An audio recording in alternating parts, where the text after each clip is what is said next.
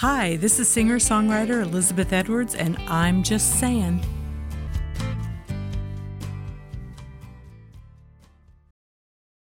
As we start a new year, a lot of people will be declaring New Year's resolutions. I used to do this, and it did not work, and now I know why. A resolution is when we resolve to quit something that's not good for us.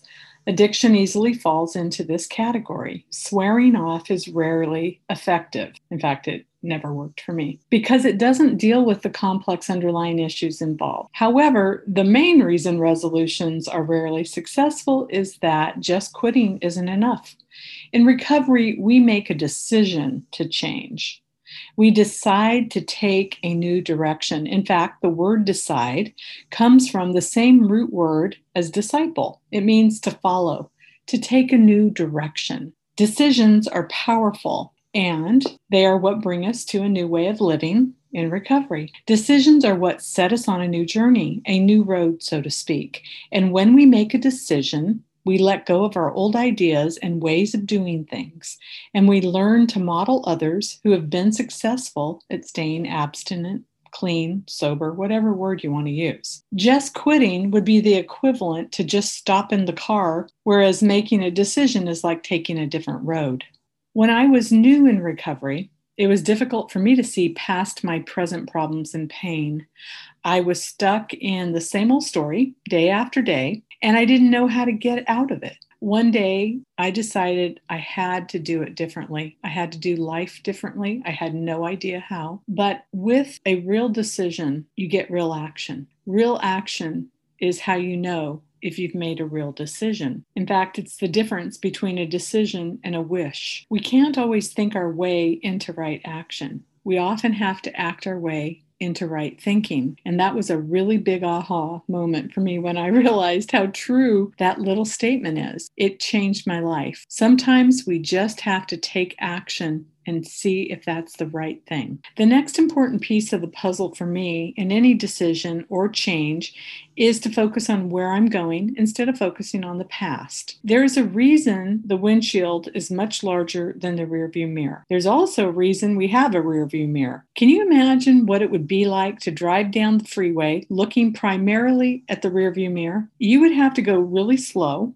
You'd have to stop often, and probably you'd end up in a collision and definitely be pissing a lot of people off. That is exactly what it's like to go through life focusing on where you've been instead of focusing on where you intend to go. You might be in the car and possibly pointed in the right direction and moving in the right direction, but if you are over-focused on the rearview mirror, you are doing it the hard way. I spent way too much time doing just that, so I know how painful it can be. I encourage you to learn from the past, but don't live there. When we are on our recovery path, we are on the right road, traveling in the right direction. And when we learn to let go and forgive everything in the past, our lives accelerate in our new positive direction. I, like most of the people I've met on my recovery journey, have the tendency to focus on the past regrets and hurt. We cannot change the events of the past. However, we do learn how to clean up our past and those hurts and regrets, and that is when we learn to accept the past. When we learn from it and share it with others that they might heal, that is when the past has value.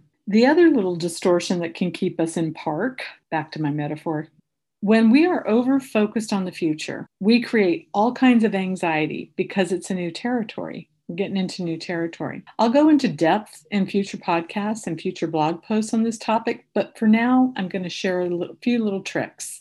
First, I like to focus on where I want to go. I look through the windshield, so to say. To stay present with myself, I ask my intuition, my higher power, my soul's voice to guide my thinking and my behavior. And when I learn to listen to this still, small, loving voice, I will soon recognize what my next step in that new direction should be. As I develop the trust in my intuitive voice, I will gain momentum and learn to enjoy the journey. Just like a literal journey in a car, there is a road behind us and a road in front of us. But for right here, right now, I'm in the car enjoying the scenery, listening to the soundtrack of my life and singing along. I might have a travel companion or I might be alone with my higher power. What I know for sure is that the further I move along my path, the more I learn to trust myself and enjoy the journey, one day at a time, 1 mile at a time.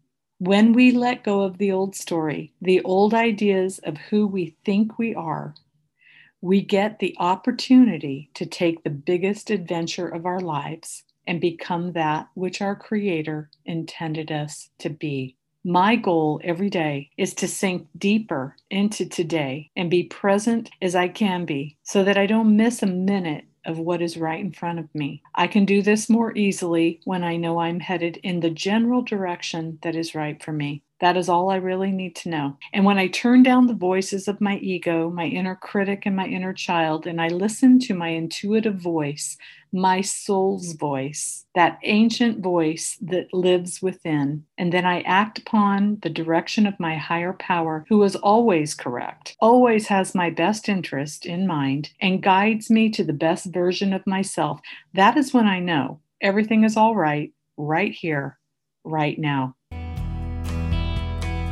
Thank you for listening today. I hope this has been helpful to you in meaningful ways. I'm singer-songwriter Elizabeth Edwards, and I'm just saying.